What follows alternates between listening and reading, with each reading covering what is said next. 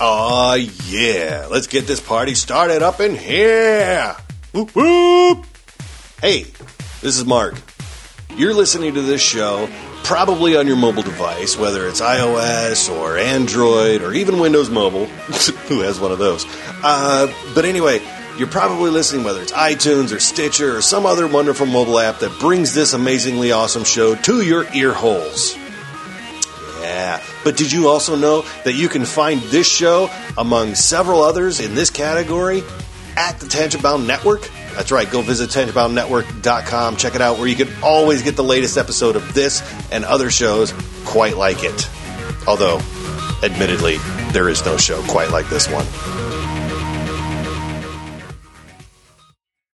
Victor Dandridge, how are you, sir? Hey, I'm good, Dirk Manning. How are you doing? I'm doing well, man. Hey, did you hear that Adrian has issues? Yo, he's got a lot of issues. That is what I've heard. I've heard that his issues are amazing, as they are numerous. Wide, yes, numerous, far-reaching. Far-reaching. He has a plethora of issues. Oh, snap, a multitude. A multitude, a spectrum of issues. A myriad of issues? You're reaching deep. But, listen, we can talk about Adrian's issues all day. True. But the fact of the matter is Adrian has issues. Right. And now everyone out there, thanks to you, Victor Dandridge. To me? What about to you, Dirk Manning? Now everyone else can experience Adrian's issues. Isn't that great? It's beautiful. It's So, beautiful. why don't we quit talking and then people can experience Adrian and his issues, because I've heard that Adrian has issues. He does have issues. So, Dirk Manning, you're going to get off this? I think I will, Victor Dandridge. Let's allow people to get to Adrian. Let's talk to Adrian then.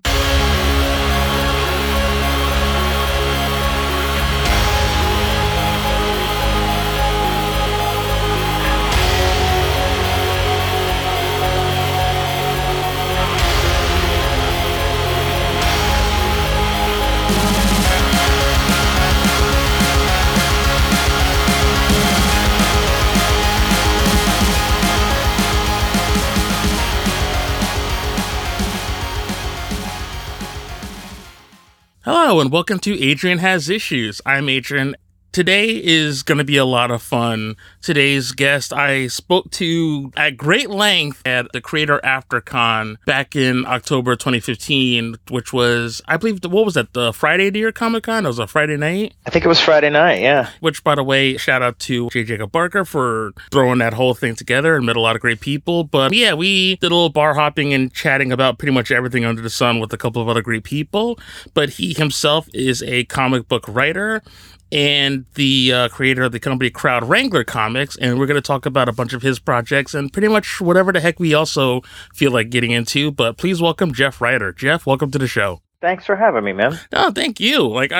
Trust me, I'm that person who I feel like I should thank my guests more than they should thank me. Because, especially those, who have families, that have other things going on, to take an hour out of your day to sit and chat with me on this show. Trust me, I think I may be more thankful than anyone else, because it is very awesome. Fun to do. Right? But, much like you, as far as, you being a comic book creator and a writer, you have to love what you do, because otherwise, why bother, Yeah, no, it's a lot of hard work, but it's work you want to be doing the whole time you're doing it, for sure. It's absolutely something that is a passion for me and a passion for everybody you deal with. It's such a collaborative thing that you really get excited about making comics for people. Yeah, and that's something that I definitely got that vibe when we did the AfterCon, because, and I had done one before that. So were you at Special Edition NYC by any chance? I was at both of those last year. Oh, really? How did I miss you at Special Edition?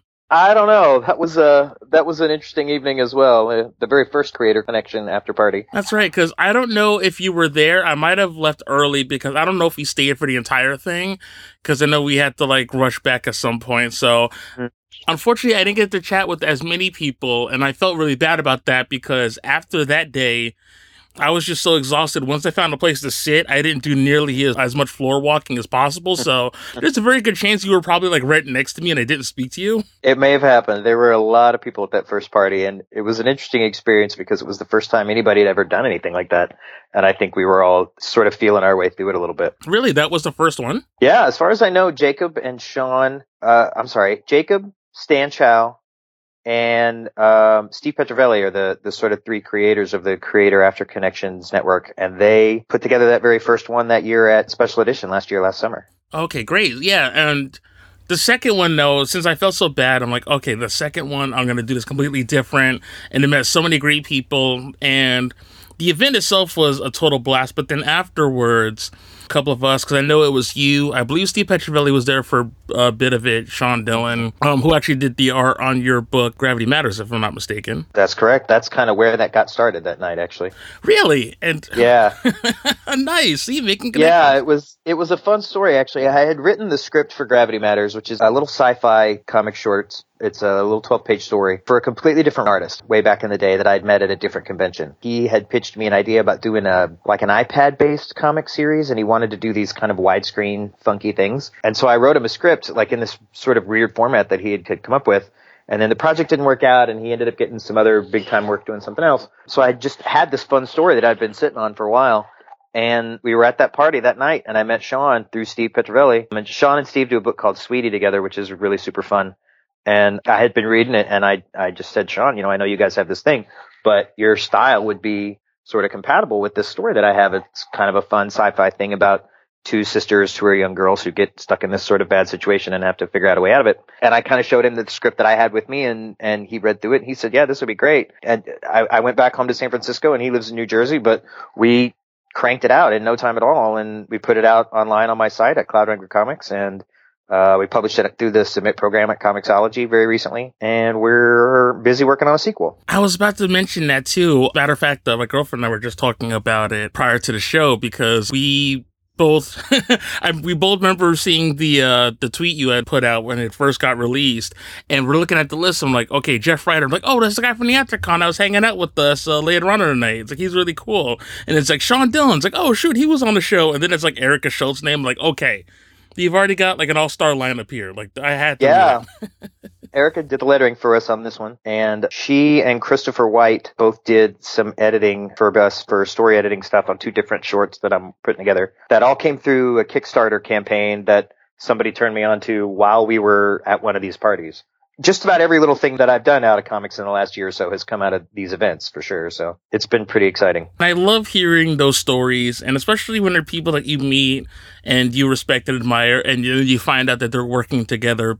Obviously, that's kind of the goal, to get people together to either create comics or help promote what have you. But it's also really good to hear that something does come out of this, and also just speaks volumes of why these things need to happen. So I'm really glad to hear that, things really cemented and worked out well for you that night. Yeah, it was fun. Which, granted, I don't know how far you had to travel, because, granted, we didn't get back until late, so... Well, and I was in New York for Comic-Con both times, but I live in San Francisco, so I had traveled quite a ways. Though that night, all I had to do was wander back to the hotel, so that worked out okay. Oh boy. So I guess before we even start on your current books, we should probably take a little bit step back into your beginnings, as it were. So how does your journey begin in terms of writing for comics and just writing in general? Well, that's a long story, for sure. I've been a storyteller most of my life. I majored in creative writing in college 2 decades ago almost. And it was one of those things where I, as a writer and an artist, wasn't really sure where I was going and what I was doing. I was very passionate about the craft, and I was learning a lot when I was young. But, right. As anybody who's ever tried to do it knows, there's absolutely no money in it, especially when you're a youngster. So I had, one of these part-time jobs while I was trying to find writing work for a while. And writing these great, big, important pieces of American literature, at least that's what I thought they were, and tended bar for a long, long time. And then those jobs turned into, bigger, more important jobs. And before you know it, you've got a career going on, and the writing that you were supposed to have pursued kind of falls by the wayside. And that happened to me off and on for a bunch of years. About 6 or 7 years ago, I was living in Austin, Texas, which is where I'm from. And I met a nice lady who lived in California at a conference. And she and I got to talking, and then we started dating long distance. And eventually I ended up moving to California. And when my wife, Carla, and I got together, this was before she was my wife, obviously, she sort of encouraged me. She said, I know that you're a great writer and you want to go back to doing that kind of stuff. And you should come out here and try to pursue those goals and see what you can come up with. And so I kind of farted around for a while, and I wrote a little here and a little there, and I did some blogging for some things, and I started, trying to find ways to write about the stuff that I was really passionate about and really interested in. I wrote about soccer for a little while, which is one of my crazy hobbies. And but she said to me at one point, like, why have you never tried to write comics? You're one of the biggest comic dorks I know. You have these giant piles of old comics. And I love how she says that. Like, you're one of the biggest comic dorks I know. It's like, wait, thank you? Is that a compliment? Coming from my wife, that is a compliment. If you knew her, you'd know that was said with genuine affection for sure. And but it did. It got me thinking. Why have I never tried this? I've been reading comics since I was 9 or 10 years old. At the same time that I've been reading sort of adventure fiction and all these other things. And it wasn't so much the nature of storytelling, which I knew how to do and had been trained how to do, as much as it was, format and learning some stuff about an industry that I didn't know anything about. So I got, a lot of the books that you're supposed to read, creating comics the Marvel way, creating comics the DC way, and the little Alan Moore book about writing comics, which is pretty fantastic. And I just sort of started looking into the core of it and the subject, only to find that there is no real theory or core subject matter about how to write comics at all. There's no one necessary school of thought, and there's certainly no such thing as format or anything like that.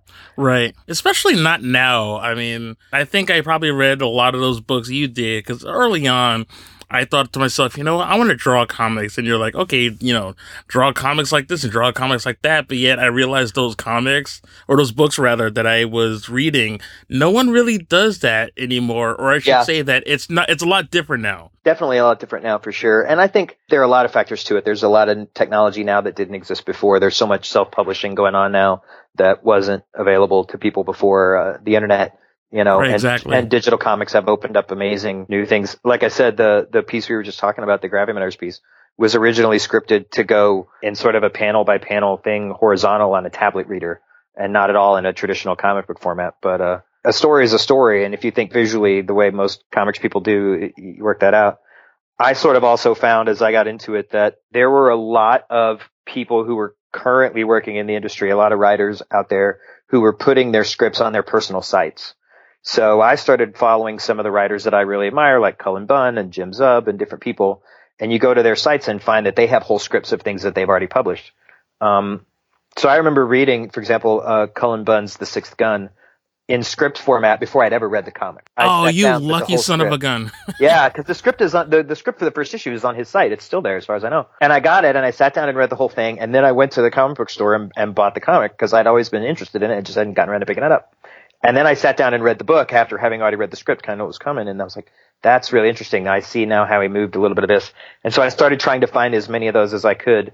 And that was kind of a fun way to learn a little bit about the craft. But as you get into it, you kind of find, especially when you start meeting artists and different things, that you end up really writing for an audience of only one person. I'm really only trying to tell the story to the artist who's going to convert it into images. Right. And if I'm not getting it across to him or her, then they're not going to be able to put it on the page. So there are certainly some early things that I did where I knew the story in my head and I had these concepts of what I thought was supposed to come out. And then you hand it off to the artist and they put things on the page that you weren't expecting. And of course they only can go on what you hand them. So it's an interesting process. It's an interesting learning curve. It creates some fun stuff, accidental and intentional, that you never really expect. I almost feel like that was sort of the way with Gravity Matters. I wasn't necessarily too familiar with your writing style before that. There was such a great gelling of styles, and I really appreciate the fact that, you told this really fun story, a fairly unique story, but also one thing you did mention that you said there was a sequel, but yet it was a really great standalone story that has a beginning, has a middle, and has an end naturally, and you built a great universe in a way that you can say, well, hey, if you were to expand on this universe, that'd be well and good, because I think you set up a lot of really cool things early on. But at the same time, even if you've just picked this up, it's not like those, books where it's like you read this and then you have to read tons of other issues of backstory and continuity. Like, it's just this great story. It has a beginning, it has an end, and it's pretty well. And I think that's really what scares a lot of people off, is they assume that every comic has thousands of issues and this like deep universe that you almost get lost in. But here, it's a great story and it's also just very brisk. Yeah. Well, like I said, I intended to write it as a short piece. And when I first created it, I never really thought much about where these characters would go past the beginning. It's a sort of a science fiction disaster story for anybody who hasn't read it. It's a little bit of a kind of a sci-fi towering inferno or Poseidon adventure, about a young woman who gets trapped in a factory in the future that's kind of falling apart. So it's an interesting thing. It's a fun character study because it's one character against a larger situation. There's not necessarily a bad guy so much as it's just sort of an event she's experiencing and trying to get through. But there were a couple of fun supporting characters in there that we enjoyed, that we thought if we wrote another story, could we tell a similar story, but not the exact same one, from a different direction. So the initial story is about a young woman who has a sister. And in the sequel story that Sean and I are coming up with, the point of view sort of flips and it's more about the sister. And the main character, Amy, from the first story is kind of a peripheral character in the second story. Awesome. That's a really cool idea. They tell you as a writer, write the things you know. Obviously, I don't know about sci-fi future factories, but I know about teenage girls because I have 2 daughters. So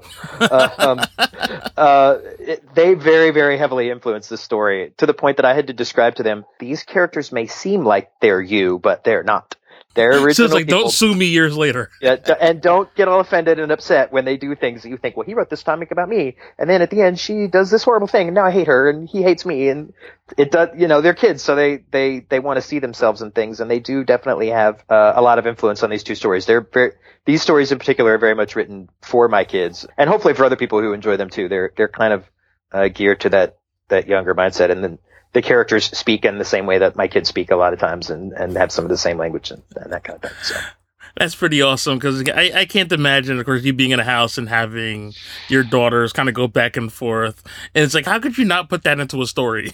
Yeah, my wife and I say if we could make comics just about the things that our daughters say to each other, we'd have the whole country laughing their brains out every second of every day because we just roll on the floor with some of the things that go back and forth between those 2. They're very, very different people, and they're a lot of fun to hang out with for sure. Right, and much like the characters. And I love the fact that they have their own language, which is funny because once you meet the lead, there's certain terms that she uses, and then it's like, oh, this is great. But then once you introduce the sister, and while they're 2 completely different people in terms of personalities in certain ways, there are certain things that are said the way they said it. It was like, okay, these 2 are clearly related. Yeah. Like, it was a really nice touch. I think it's pretty common for siblings to do that. I have older sisters, and we used to have sort of the continual running in jokes even today, and my girls definitely do that. Not to the point that you hear jokes about twins who have whole languages developed by themselves, but just about all kids who hang out together end up with the same phrases and the same terms that they pick up from their friends and share back and forth and stuff. So it is refreshing to know that even as you get older, that doesn't change much because after all these years of dealing with my older sister, and it's like, wow. And I've been in a room with other people who don't know us that well, and every so often you look at their faces, I'm like, they're completely lost, aren't they? Yeah.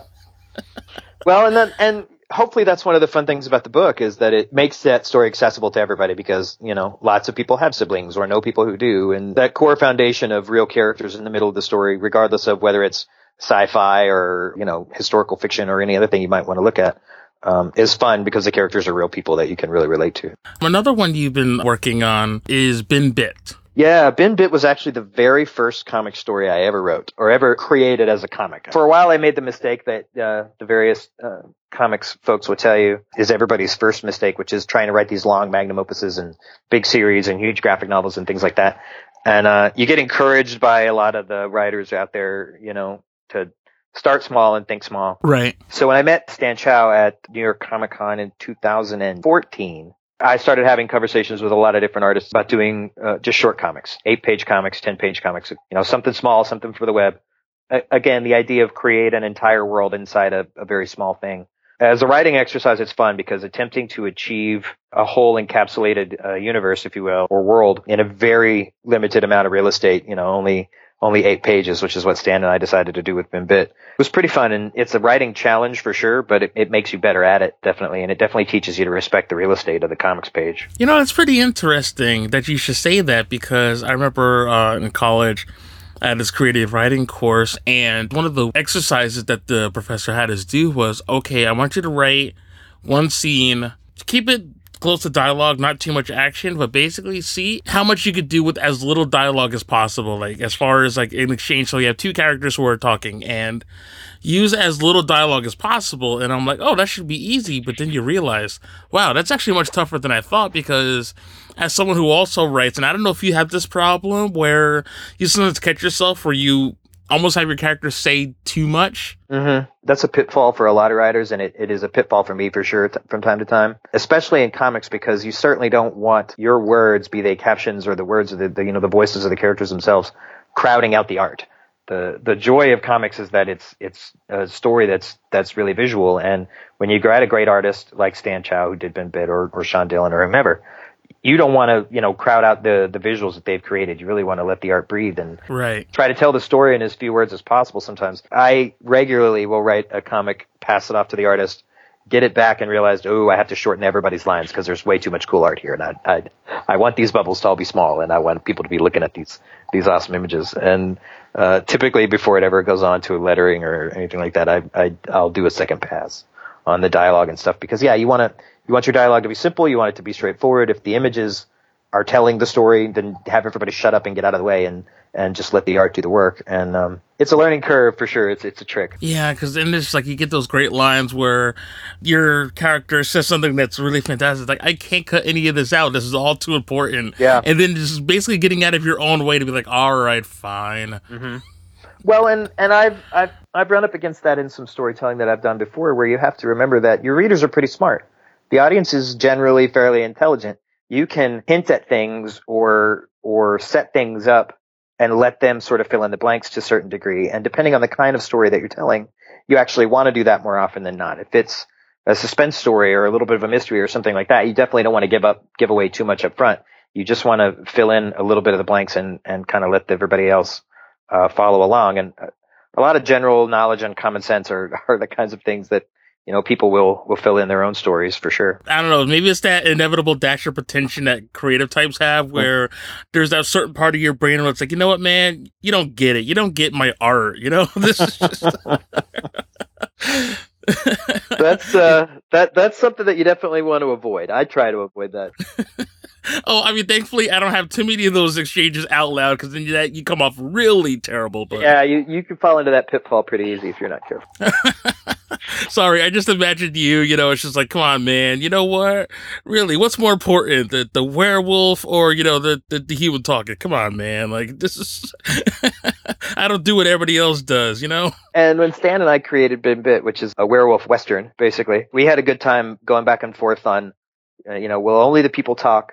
Will the werewolves talk, or will they only growl at each other? Will there be human dialogue and werewolf dialogue, or just human dialogue? And it was kind of fun to sort of have those creative ideas and kind of define the world based on something really simple, which when we ended up making the story, what we came down to is there's a whole separate lettering font for the werewolves when the werewolves become wolves and speak to each other. So you can tell this is a wolf speaking, even though it's the same character, versus this is a human speaking, and it's subtle within the panels, but it changes the dynamic of the conversations pretty quickly. And it was something I nearly killed myself trying to letter, because I lettered that first comic myself without any idea what I was doing. And it was a challenge that I will not take on again in the future.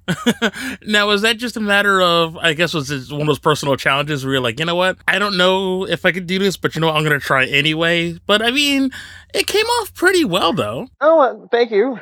It's yeah, it was part of the learning curve. It's, when you're new and getting into comics, you're, making these stories and putting them on the internet and publishing them when you can and where you can, kind of on your own budget. And so some of it was, I thought, well, this can't be that hard. I can certainly figure it out. And there are great tutorials online and different places you can look that'll teach you the basics of it. But you realize once you get into it, how difficult it is. And I think it took me almost a month to letter a little tiny 8-page comic. Oh, wow. The first letterer I hired did twice that much in about 3 days. And I thought, good Lord, I'm leaving this to the professionals from now on, and I'm staying out of my own way. It was pretty rough. Okay, it makes me very much appreciate things that the letterers do. And when I hired Erica to work on Gravity Matters, and I've worked with a woman named Rachel Deering on some other projects, and it very much makes you respect what they do because they're very good at it and they can just crank it out in no time at all. And it's impressive. Well, you said exactly what I said, but much more eloquently. But yeah, it's like I've had a couple of letters on, and again, I think that's something that I think people take for granted. You see it on the page. It's like, all right, someone clearly wrote this in, but then you think about layout and the types of letters, and it's like, wow, this is as every bit important to the process as, you know, the script and the art as well. It absolutely is. And not only that, knowing some of the theory behind it and having worked with a few letterers here and there, it affects the way that you write. It certainly affects the way that I write dialogue. Like I said before, there was an instance on a book that I've got coming out fairly soon in print, actually, that was a story I wrote called Major Holmes and Captain Watson. And I worked with a woman named Rachel Deering. And in a couple of places in that first script, she sent me back and she said, the art shows this. You don't have to say it. I'm taking this line out of here. And she wasn't asking me. She was telling me. And she was right. And the panel looks great and the book looks great. But it made me think going forward every time, okay, he's saying this or she's saying this or they're saying this to each other. Do they need to be, or is the art telling me the story already? And I can sort of leave this out and let the panel breathe a little bit. And, so yeah, understanding and working with a good letterer who really knows what they're doing will make you a much better comic writer for sure, because you always have to be thinking about, okay, once they get their hands on this, are they going to be able to tweak this? Are they going to be able to understand this? Are they going to know where the emphasis is in the line? And will they even think this line is necessary? And so it's one of the reasons comics are so much fun, because it's not just me. They're collaborative art, and you really get the chance to let a lot of people get their hands in it. So let's go into a little bit of Major Holmes and Captain Watson, by the way, because I know you mentioned it a few times, and there's been a very big push in that on social networking, which is really cool. So let's get into a little bit of the background as far as that goes. Yeah, I'm excited about it. I literally have the proof copy in my hands today. It came in the mail, so I'm awesome. Very cool. So it was really neat. But yeah, Major Holmes and Captain Watson's a story I've been wanting to tell since I was a little kid, long before I was ever into comics. I grew up reading, Sherlock Holmes. My grandmother gave me a copy of the complete Sherlock Holmes when I was 9, and a box of dusty old books as a Christmas present. And at the time, I thought, wow, these aren't Star Wars action figures. This is the worst Christmas present ever. And like, thanks, girl. In retrospect, it was easily probably one of the best Christmas presents I've ever gotten. I still have a lot of these old books, which included a lot of other great adventure stuff. There's a collected set of the works of Alexandre Dumas, all the Three Musketeers stuff. Robinson Crusoe was in that box, a couple of things like that. But oh wow, yeah, like the heavies. And my grandmother was a librarian and knew the good stuff. So yeah, she passed that stuff on to me, and with it, sort of a love of storytelling and adventure stories. And I always kind of wanted to take a shot at a Sherlock Holmes style thing. And a couple of years ago, when I was first sort of getting into comics, Sherlock Holmes passed into the public domain, and I said, "This is my chance. I'm going to take my shot." But what I created instead is a story that has that name on it that doesn't have any, doesn't have Sherlock Holmes in it. He's not a part of our story. Major Holmes and Captain Watson is kind of Sherlock Holmes the next generation, for lack of a better term. It's about Sherlock's nephew, Sheffield Holmes, who is both a detective and a spy. And he works for the British government right at the start of the First World War in 1914. Okay, you got me. So yeah, Sheffield is a little bit Sherlock Holmes and a little bit James Bond. He kind of bridges the gap between some of the great British heroes, if you want to think about it that way. He's got a female partner named Captain Imogen Watson, who is not at all a Watson and has her own secret past. They both work for Mycroft Holmes as part of a sort of a special government group. And they uncover a mystery in London that has ties to both the Holmes family backstory and the start of the First World War, and has larger implications, both historically speaking and within the Conan Doyle canon as well. It's going to be a lot of fun. Like, we just, like I said, got the print version back today. It originally appeared at cloudbangercomics.com as a digital series. There were 2 chapters online, really great black and white comic by an artist named Carlos Caballero. And we went in and added color to it, turned it into full color, and put up a cover, and we're combining the chapters that you can read online into a print book. That again is going to be available in print and on Comixology very soon. Excellent. Can't look out for that. Yeah, I'm pretty excited about it, and it's kind of neat to have I've done a lot of digital comics, you say, but to have the first real paper thing you ever made sitting in your hands is kind of a neat experience. I know if I saw that, like, I'd probably get like hyper emotional. Well, I wouldn't say there weren't tears when it came out of the box. we're gonna pretend that I was cool and calm about it for sure. Oh, see, I just had this total picture of you just running around the house holding it up and like, look what I got! It's here! Well, the sad part was there's nobody home but me. Oh. I got the mail this morning and no one else has come home yet but me. It's just me sitting here with it. Excited to show it to people. Sitting at the door just waiting for the lock to slide. It's like, guess what's here? Look. Yeah. Well, and also, of course, the artist being his own worst critic, I'm flipping through it going, oh, this could have been a little bit like this. And then, your first thing is always imperfect for sure. A lot of comics writers would tell you, like, when you get started out and when you're new, don't expect, your comics to change the world, dude. The first few books you make are going to be bad. And you're only going to get better by making them, but you have to make comics to get good at it. So hopefully this is the first step on to big things. I don't think it's bad, certainly, but I don't think I'm ever going to be happy with it or think that it's perfect either. Yeah, I was going to say, that's just the perfectionist thing. That's another part of the process. I don't know if people know about, maybe they do, but it gets bad. Yeah, it's tough to let it go sometimes. I can't tell you how many times I've done like a podcast and afterwards I'm like, did that come out good? Was that fine? And then it's like after you're editing and you start noticing little ticks like, why did I say that then? Mm-hmm. It's like, can I just re-record that? Like, nope, gonna send it out in the world. Yeah. And then of course, once you get the feedback in, you're like, wait, did you hear the same thing I did? Or are you? Yeah, we're always our own worst critics for sure. But we've been talking so much about all of these great comics, but before we go any further, anything else you may want to tease at the moment, feel free to do so. Well, we talked a lot a bit at the beginning about the Creator After Connection Network, which is a sort of a social group that spawned out of two cons in New York last summer. Like I say, it's where I met a lot of the folks that I collaborate with. Jacob Barker, Stan Chow, and Steve Petrovelli launched it as an after party to a panel that occurs at the New York conventions called Creator Connection, which is kind of I think of it as speed dating for comics creators, where you get 5 minutes to sit across from somebody else and show them your portfolio or your script and kind of meet folks, whatever. Jacob and Steve and Stan decided that's perfectly good and it's really helpful. Let's take that same group of people off to a bar later in the evening and turn those 5-minute conversations into 30-minute conversations. Let's get together and be a little social and have a beer and make friends and network that much more. And having attended 2 of them, I sat down with Jay and said, this needs to happen at every convention in the country. Like, this is an invaluable asset for people who are trying to get into comics like we are. Right. Every convention you go to these days, and I've been to a bunch in the last couple of years, there's at least one, if not a handful, of how to break into comics panels. And you can go listen to luminaries and big hotshot comics creators tell you, the ways that they got into comics.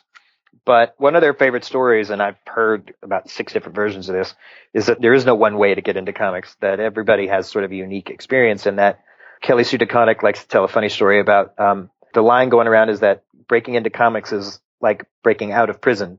Once somebody figures out how to do it, they make sure no one can ever do it that way ever again.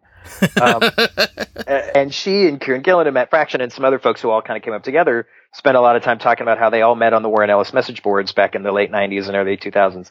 And that, and then they slowly but surely all broke into comics together. And that's a great story, but that's not available to us anymore. Those message boards are gone. I was going to say, it's weird. Like, I can't tell you how infrequently I hear the term message boards these days. Yeah, that's not a thing that's around anymore. We have Twitter and we have Facebook and we have these other things. And Jacob and Steve and Stan decided they were going to put together this group. And for right now, it's been a springboard for a lot of folks that I know. Johnny C., who is in Boston, who's made some comics, has met a bunch of folks at that thing. And I've met a handful of people that I've got some things in the works with at these events.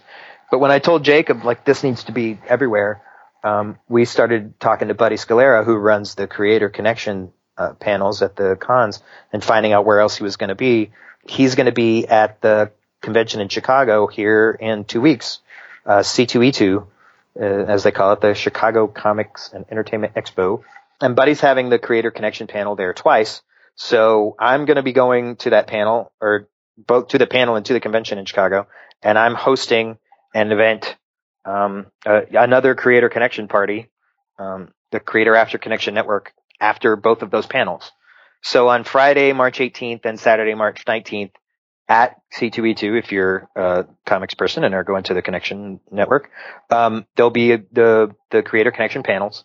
And then in the evening on Friday and Saturday night, at a place called Brando's Speakeasy, we're having the after party. 2 nights back to back. Very cool. It's sponsored by Buddy Scalera and Comic Book School, which is at Comic Book School on Twitter. It's also sponsored by Kraken Print, at Kraken Print on Twitter. And you can find information about the after parties at the Twitter handle for the AfterCon network is at CAfterConN. Or if you just search CACN on Twitter, you can find us. And it's actually pretty astounding that this isn't more of a thing. Well, that was kind of our thought when we did it. This is amazing. This needs to be more of a thing. This needs to be everywhere.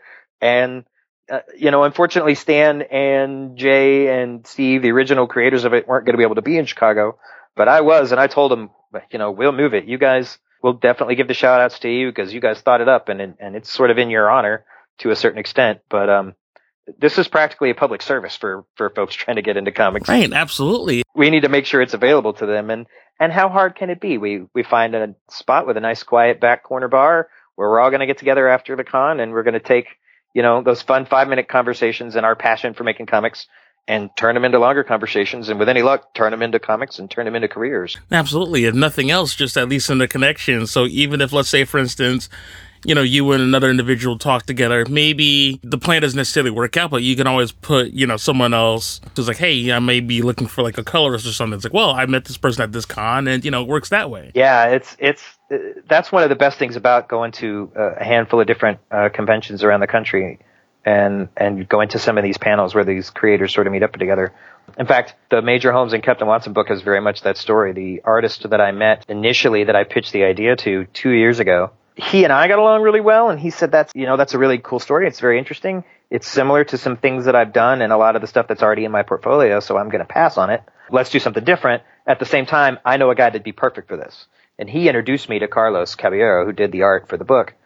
And then when we came around to doing the print edition, we reached back out to the original artist, a fella named Michael Dorman, who lives here in San Francisco or in Sacramento. And we said, hey, this happened because you introduced the two of us. We think it would be awesome if you would do the cover art. And so he did. And then he helped us find a colorist to do the color version of the book as well, a guy named Anthony Lee, who lives in the UK, who I've never met in real life. But none of that would have happened had it not been for these panels and these connections and these networking events that you get to go to. So the whole book in a certain way came out of those things. That's absolutely nuts. And I really hope that this idea takes off in whatever iteration. The word's got to get out there somehow, Mm-hmm. Yeah. And like I say, we may not have the Warren Ellis message boards anymore, but we certainly have each other and ultimately, creators meeting each other and recommending each other back and forth and working together and making as many things as they can is how we're all going to take steps forward. And like I say, the joy of comics is it's a collaborative art form. And so we need each other to make them. And so the best thing we can do is make an effort to find each other for sure. Jeff, I'm so glad we got a chance to finally sit down and chat for a little bit. Yeah, thanks for having me. You're more than welcome to come back and shoot the breeze about anything you feel like going into. Sure. I know, like the last time we talked, we spent nearly like a half hour outside of a bar debating the various types of Robins. I think we were debating, I was going to say the various values of Batman's partners over the years. And that alone is why I realized why I love doing this to begin with, because these are conversations that I had for ages with certain people, but it's cool to meet like-minded people now, well into my 30s, where, okay, these conversations are no longer weird to have. Like, you talk about these as easily as you do sports. Yeah, oh yeah. Well, in the modern world, the geeks have inherited the earth, for sure. And it's nice to be able to have these like-minded folks to share stories with, and it's really great to sit and talk to you. All right, so do you have any social networking sites of your own you feel like throwing out there before we close out? Well, you can, like I say, all the comics that I make, you can find at cloudwranglercomics.com. In fact, right now, everything I've ever made is online for free. Feel free to read it, download it, the whole 9 yards. You can also search for Cloud Wrangler Comics at Comixology if you're a fan of their guided view technology and the way that they present comics digitally. We've got some stuff up there now and some more things coming. You can find me in the various social medias. I'm at Cloud Wrangler just about everywhere. Twitter, Facebook. I think I'm on Instagram in theory. There's a at Cloud Wrangler Tumblr out there somewhere. The easiest way to find me is Twitter and Facebook, and it's at Cloud Wrangler. Excellent. Jeff, again, thank you so much for chatting, and for everybody else. Obviously, all my social networking sites, you'll hear in a nifty little commercial after the ending theme. But for now, that'll do it for this episode of Adrian Has Issues, and we will see you next issue.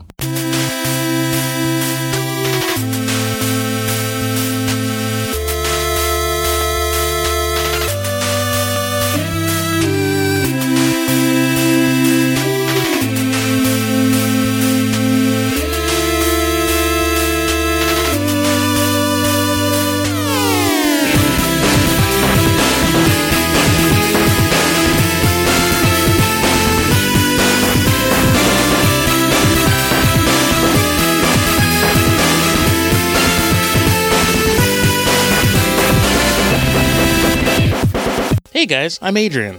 And I'm His Issues. Wait, what? Hey guys, I'm Adrian. And I'm... Wait, that's not right. Hey guys, I'm Adrian. And I'm Eileen. Tune in to the Adrian Has Issues podcast. Each week we chat with some great people. Including me from time to time. Comic book creators, comedians, musicians, and actors. tax collectors, Zamboni drivers. Point is, basically anyone willing to sit down for a geeky discussion or two on all things pop culture. Visit AdrianHasIssues.com where you can download and stream every episode. Especially the ones featuring yours truly. Visit Adrian Has Issues on Facebook and Twitter. And subscribe to the podcast on iTunes and Stitcher. Please leave a rating and review and tell me how amazing I am. Us. Ah, McKenna, you're way cooler than I am anyway. Aw, thanks, babe. Oh, and Adrian Has Issues is also a proud member of the Tangent Bound Podcast Network. Awesome. Nice save, Brodor. Visit AdrianHasIssues.com.